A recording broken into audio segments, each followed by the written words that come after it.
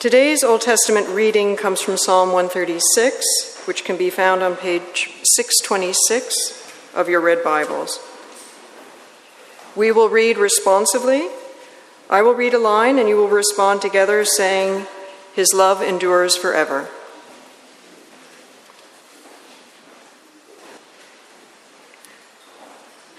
Give thanks to the Lord, for he is good. His love endures forever. Give thanks to the God of gods. His love endures forever. Give thanks to the Lord of lords. His love endures forever. Who alone does great wonders. His love endures forever. Who by his understanding made the heavens. His love endures forever. Who spread out the earth upon the waters. His love endures forever. Who made the great lights. The sun to govern the day, His love endures forever. the moon and stars to govern the night. His love endures forever. To him who struck down the firstborn of Egypt, His love endures forever. and brought Israel out from among them. His love endures forever. With a mighty hand and outstretched arm, His love endures forever. to him who divided the Red Sea asunder, and brought Israel through the midst of it. But swept Pharaoh and his army into the Red Sea. To him who led his people through the wilderness. To him who struck down great kings and killed mighty kings. Sihon, king of the Amorites, and Og, king of Bashan, and gave their land as an inheritance to his servant Israel. He remembered us in our low estate and freed us from our enemies. He gives food to every creature. Thanks to God of heaven. This is the word of the Lord. Would you please turn with me to our New Testament lesson? I'm going to have you find Ephesians chapter 5, beginning with verse 15, and keep that open in front of you. And as you're doing that, I'll find Romans and read just one verse from Romans to set the stage for us. So you find Ephesians 5 on page 1176.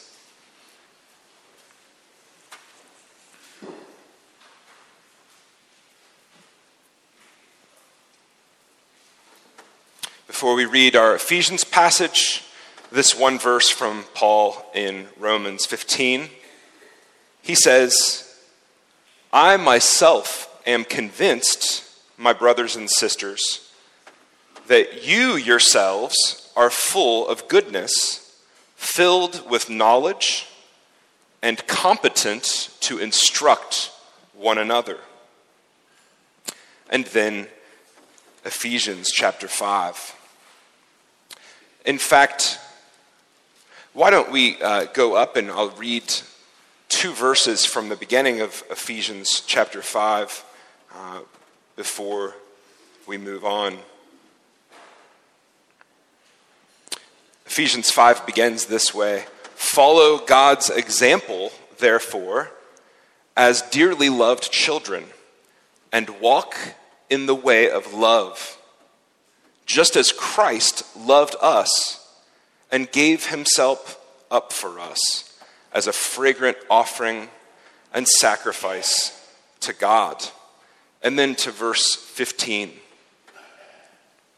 "Be careful then how you live, not as unwise, but as wise, making the most of every opportunity, because the days are evil. Therefore, do not be foolish, but understand what the Lord's will is. Do not get drunk on wine, which leads to debauchery. Instead, be filled with the Spirit, speaking to one another with psalms, hymns, and songs from the Spirit. Sing and make music from your heart to the Lord, always giving thanks to God the Father for everything, in the name of our Lord Jesus Christ. And this is the word of the Lord.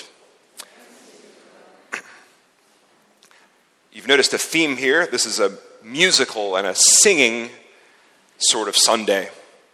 I love music. I love to sing. I'm not a very good singer. Maybe like average, but not so good. I need to sing with people for it to work. Does anybody else feel that way? Like, you can sing, but there better be people with me when I sing. Now, sometimes I get in a situation where because I can kind of sing and I can play the guitar, people will ask me to lead a song on a guitar. And it's hard when I get started and I strum the guitar to find the right note where the song starts. Like, if I can find that right note, then I can kind of lead the song, right? But finding that first note is hard. But eventually, when others get the hang of the song, they can keep me in the right key and keep me kind of in tune, right? That's the beauty of singing together. Okay, let's say that there is a funeral, okay? And for some reason, they have assigned me to lead Amazing Grace on the guitar, right? That would be appropriate, all except for the part where I'm supposed to lead. Let's say I start singing, I strum, and then I start singing in the wrong key. But then the rest of the congregation hears what's going on, and they sing louder, and they sing in the right key, and my brain clicks in finally to the right key. That would be a little bit awkward, right? But it wouldn't be the end of the world. Awkward, but not the end of the world. But what if this happens? We're at a funeral. Amazing Grace is in the bulletin, led by Pastor Andy. Oh no. But I get up, and instead of singing Amazing Grace, I start singing and playing Amazing by Aerosmith, or American Pie by Don McLean, or American Girl by Tom Petty and the Heartbreakers. Some of you might be like, cool, but it's a funeral, and it says Amazing Grace in the bulletin. You know, that would be a problem. Maybe we would be able to laugh. We would clap along. We would tap our toes. We would be thinking about something other than the fact that we've gathered to face death and to mourn and grieve for the one that we've lost. Like, there's some pros, but there are some cons too. Which is worse at a funeral? A little awkwardness if I sing off key? We have some honest tears and we sing our Amazing Grace together. Or if we end up singing the wrong song altogether, perfectly in tune, and one that helps us to forget the sadness of the occasion and to feel good, even if it's just for 3.5 minutes. Which is worse at a funeral? Paul calls us, as we've read, to hymn one another, to sing psalms and hymns and spiritual songs to the Lord and to one another. Our problem is that we often sing not just out of key, but we often sing the wrong song entirely. And so that means we need someone to come along and to sing the song with us and for us and to us. And then we need to learn to sing, and we need ultimately to sing in order to keep learning. So that's where we're going this morning. Singing the wrong song first. We'll listen for the song of the Savior, and then we'll learn to sing and sing to learn. Singing the wrong song, the song of the Savior, learning to sing, and singing to learn. Let's start with singing the wrong song. Martin Luther always says funny things. One of the things he said was, it's better to think about church while you're sitting in a bar than it is to think about the bar while you're sitting in church. I think he's right about that. We might say that it's better to sing church songs in the bar than it is to sing bar songs in the church. And Paul says that we often sing the wrong song, not just in church, but with our mouths, with our very lives. And we do this when we fill ourselves up with something other than the Spirit of God. We were meant, verse 2, that's why I read it for us, we were meant to live lives of love, verse 2. But, verse 18, if we fill up on the wrong thing, then what comes out of us are songs, but they're the wrong songs. And they're ultimately not the love songs that we need to hear and sing. In verse 18, Paul says, we shouldn't get drunk on wine. Why? Because it leads to debauchery. English is my mother tongue, and I still wasn't sure what that word meant. Basically, it means it's the stupid things that you say and do, the unloving songs that you sing with your attitude and words and actions when you're filled up with alcohol.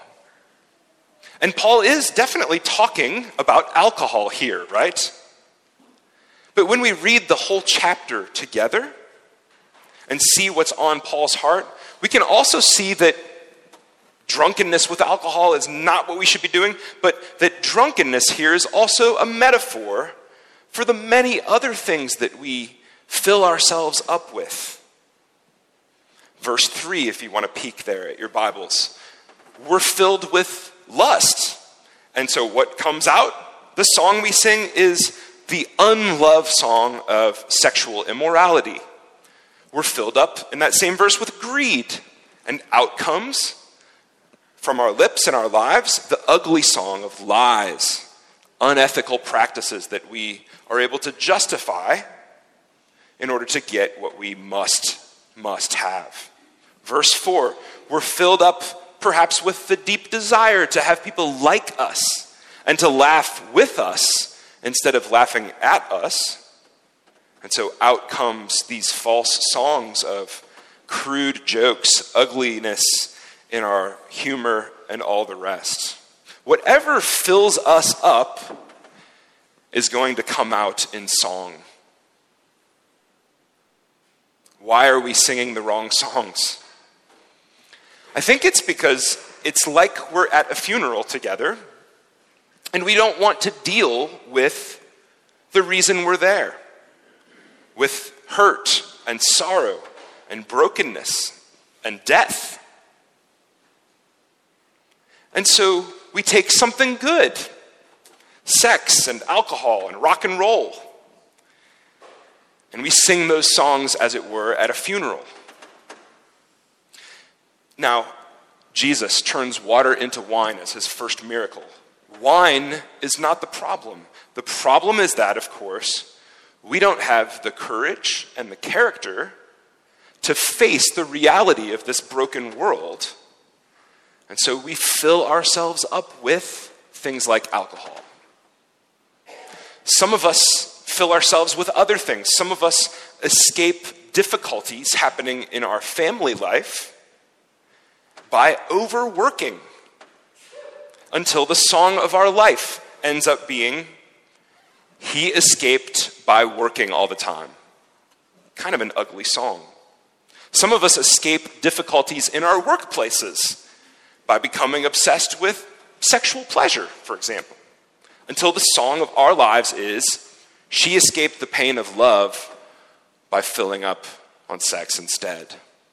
Some of us escape the disappointment in our marriages by becoming obsessed with our children until the song of our lives is, they crushed their kids under the weight of their expectations. Paul says, verse 16, Friends, yes, you look out at the world and the days are evil. You're seeing things right. This is a sorrowful world.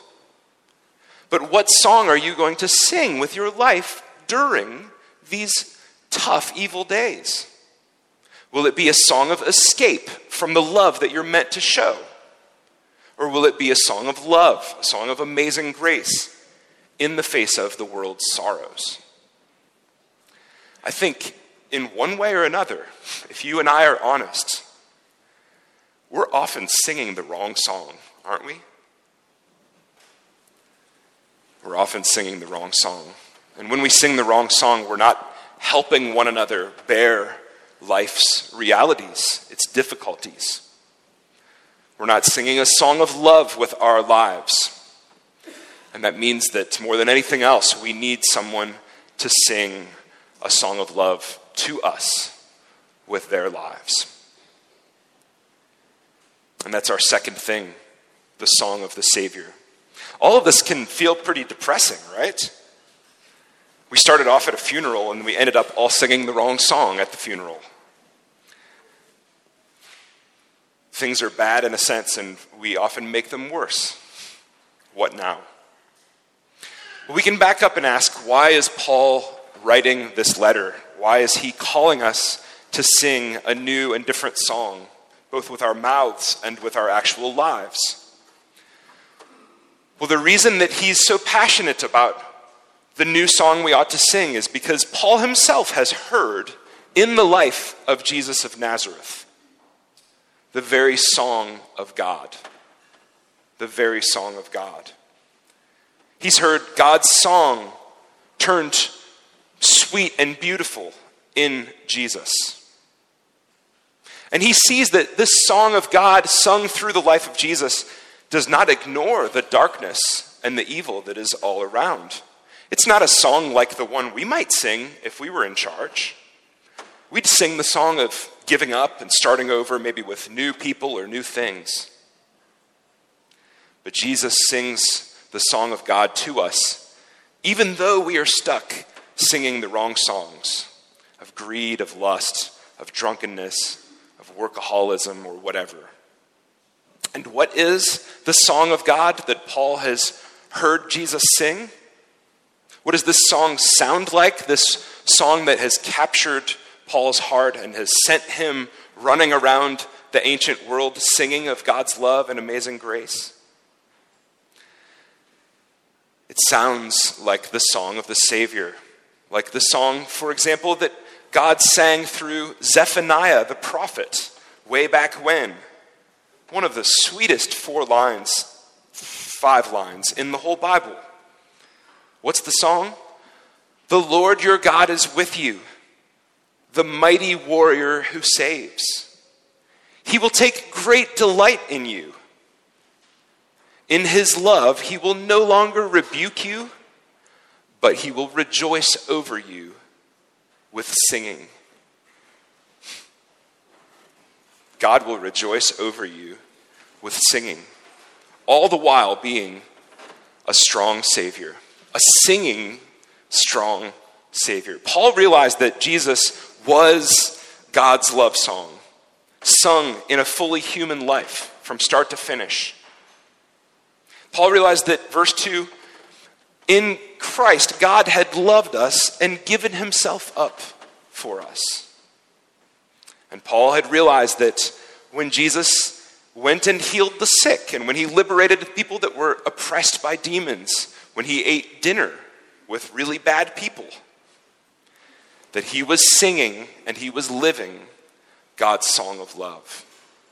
It finally occurred to Paul that when Jesus sang the Psalms, the happy Psalms about God's glory and his faithfulness, that Jesus was singing God's song of love, not just with his melodies, but with his very life. But here's the thing. Paul also realized that when Jesus got his psalm book out, he sang the sad psalms of darkness and despair and loneliness, and that even as he did that, he was singing with us and in our place.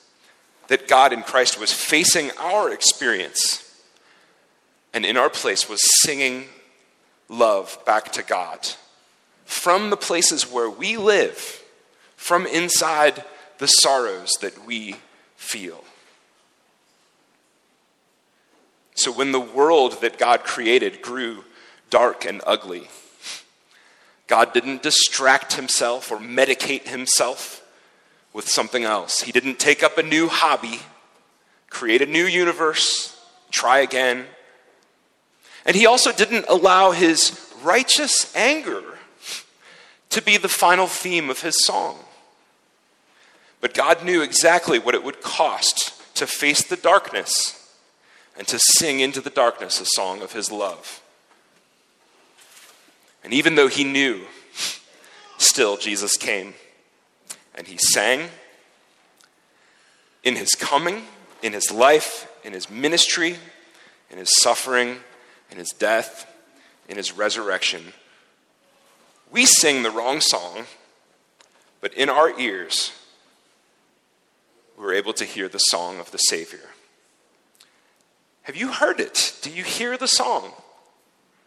Do you hear it pulling you and the song of your life back into tune, out of the cacophony of the wrong song and maybe even the right song sung way out of tune? You've got to hear this song of the Savior. And that leads us to our third thing, really the point of our sermon today. We've got to learn to sing, and we've got to sing to learn. If we hear it, if we are captured by this best song of all, this song of God's compelling love in Christ, Paul says then that it's time for us finally, once again, to sing. Instead of seeing the sorrows of this world and filling up on food and work and wine and sex and success or whatever else, Paul says, verse 18, be full instead of the Spirit of God. So the reality is, the world is difficult and dark.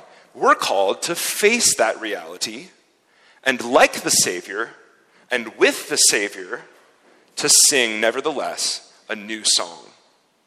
To sing a new song. And we must, Paul tells us, learn to sing. You're not just born a rock star or an opera star. We must learn to sing, and we must sing to learn. First, we learn to sing. There's a lot of stuff here about wisdom and foolishness as well. Instead of foolishly singing the wrong song, Paul says we've got to be wise. Verse 16, we've got to make the most of every opportunity. Any part of our lives where we can sing into the darkness, we've got to be able to sing. We've got to learn to sing the right song and to sing it well. The Bible's always talking about wisdom.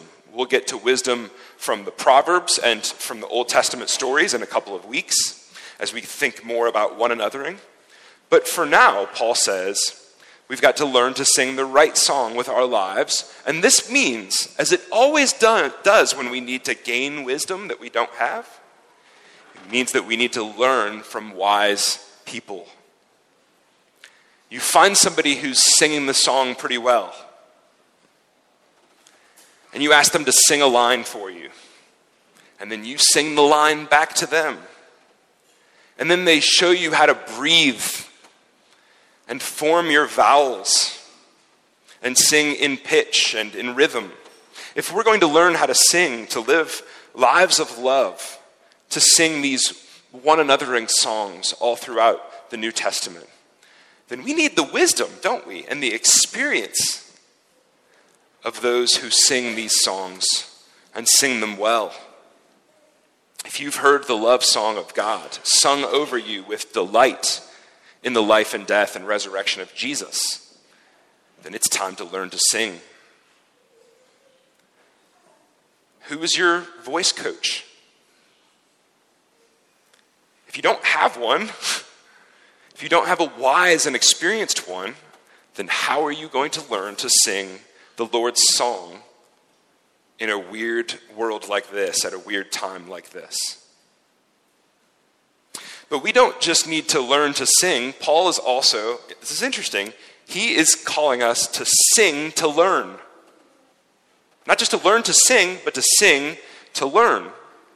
You know, it's okay if you put your earbuds in and you put your favorite hymns in there or your favorite Chris Tomlin songs or whatever you love to listen to that reminds you of God's love. And you walk around town or on the way to work listening in. That's great. It's okay if you're in the shower and you want to sing hymns and praise songs there to God and to yourself. That's fine. But we can't stop there. Don't just listen and enjoy and kind of feel good because you're hearing about Jesus. What a nice song. What a good singer. What a great message. That's fine. But Paul says, verse 19, you all need to make music. And this music is not just, it is, but it's not just in your heart, but it's supposed to go, he says, from your heart. From your heart. The melody goes outward. It's not that it's not for you when you sing, but it's especially for the Lord. And verse 19, did you see this? For one another. Speak to one another with psalms and hymns and songs of the Spirit. And we don't just need to learn to sing these songs to one another. We need to sing these songs in order to learn from one another. Colossians has a passage similar to this one, and Paul says there that we teach and admonish one another by singing psalms and hymns and spiritual songs with grace in our hearts. We teach by singing. Our lives are supposed to be songs, but our songs are supposed to actually be songs too, like actual songs to God, and especially here, to and for one another. Have you ever been in church and you sing a song and you're like, who is this song for? Like, am I singing to God or am I singing, who's listening? Should we sing songs in church to someone other than God? It's a weird question, right? But think about it. We do it all the time. We do it all the time. We sing, for example, crown him with many crowns.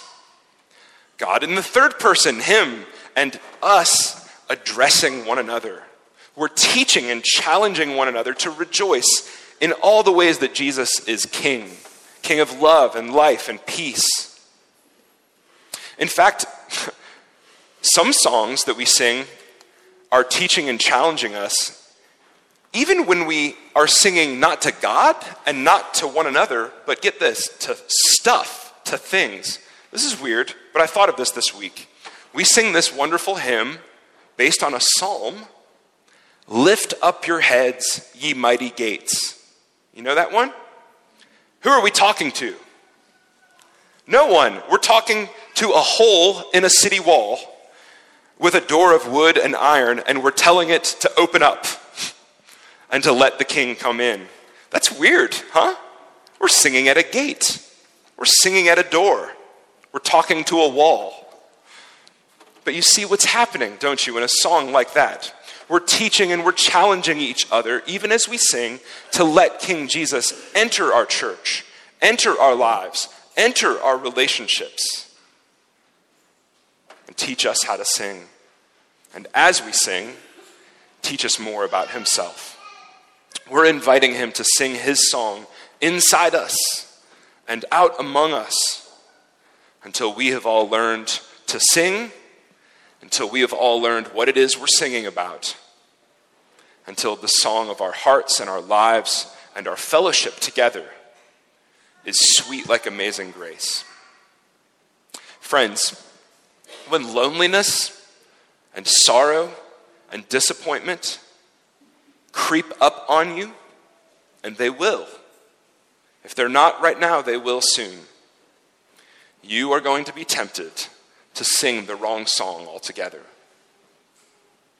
A song that maybe makes you feel better for the 3.5 minutes that song lasts. To get out of this cycle of singing the wrong songs, of making an ugly noise instead of a joyful one, you've got to hear the song of the Savior. Jesus sang, Jesus still sings. And his song is the right song, and it's always in tune with the grace and the truth and the love of his heavenly Father.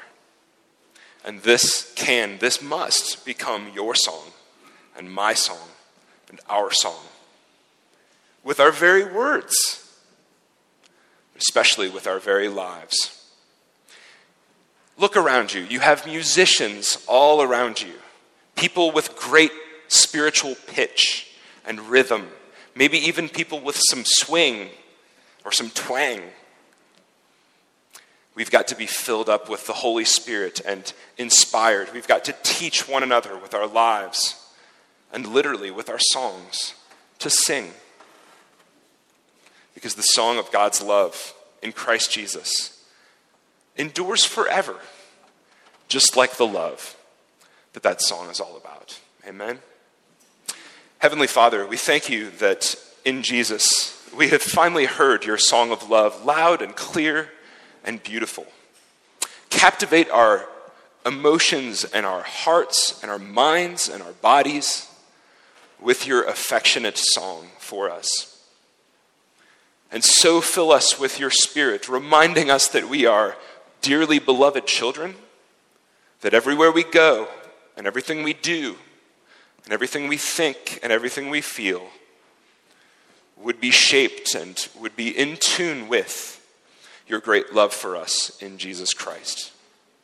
Give us an abundance of your Holy Spirit, that we might sing not just with our lips, but with our lives, and become a people that savors and loves to sing to one another and to the world around us of your great and unending love. We ask it together in Jesus, our Savior's name. Amen.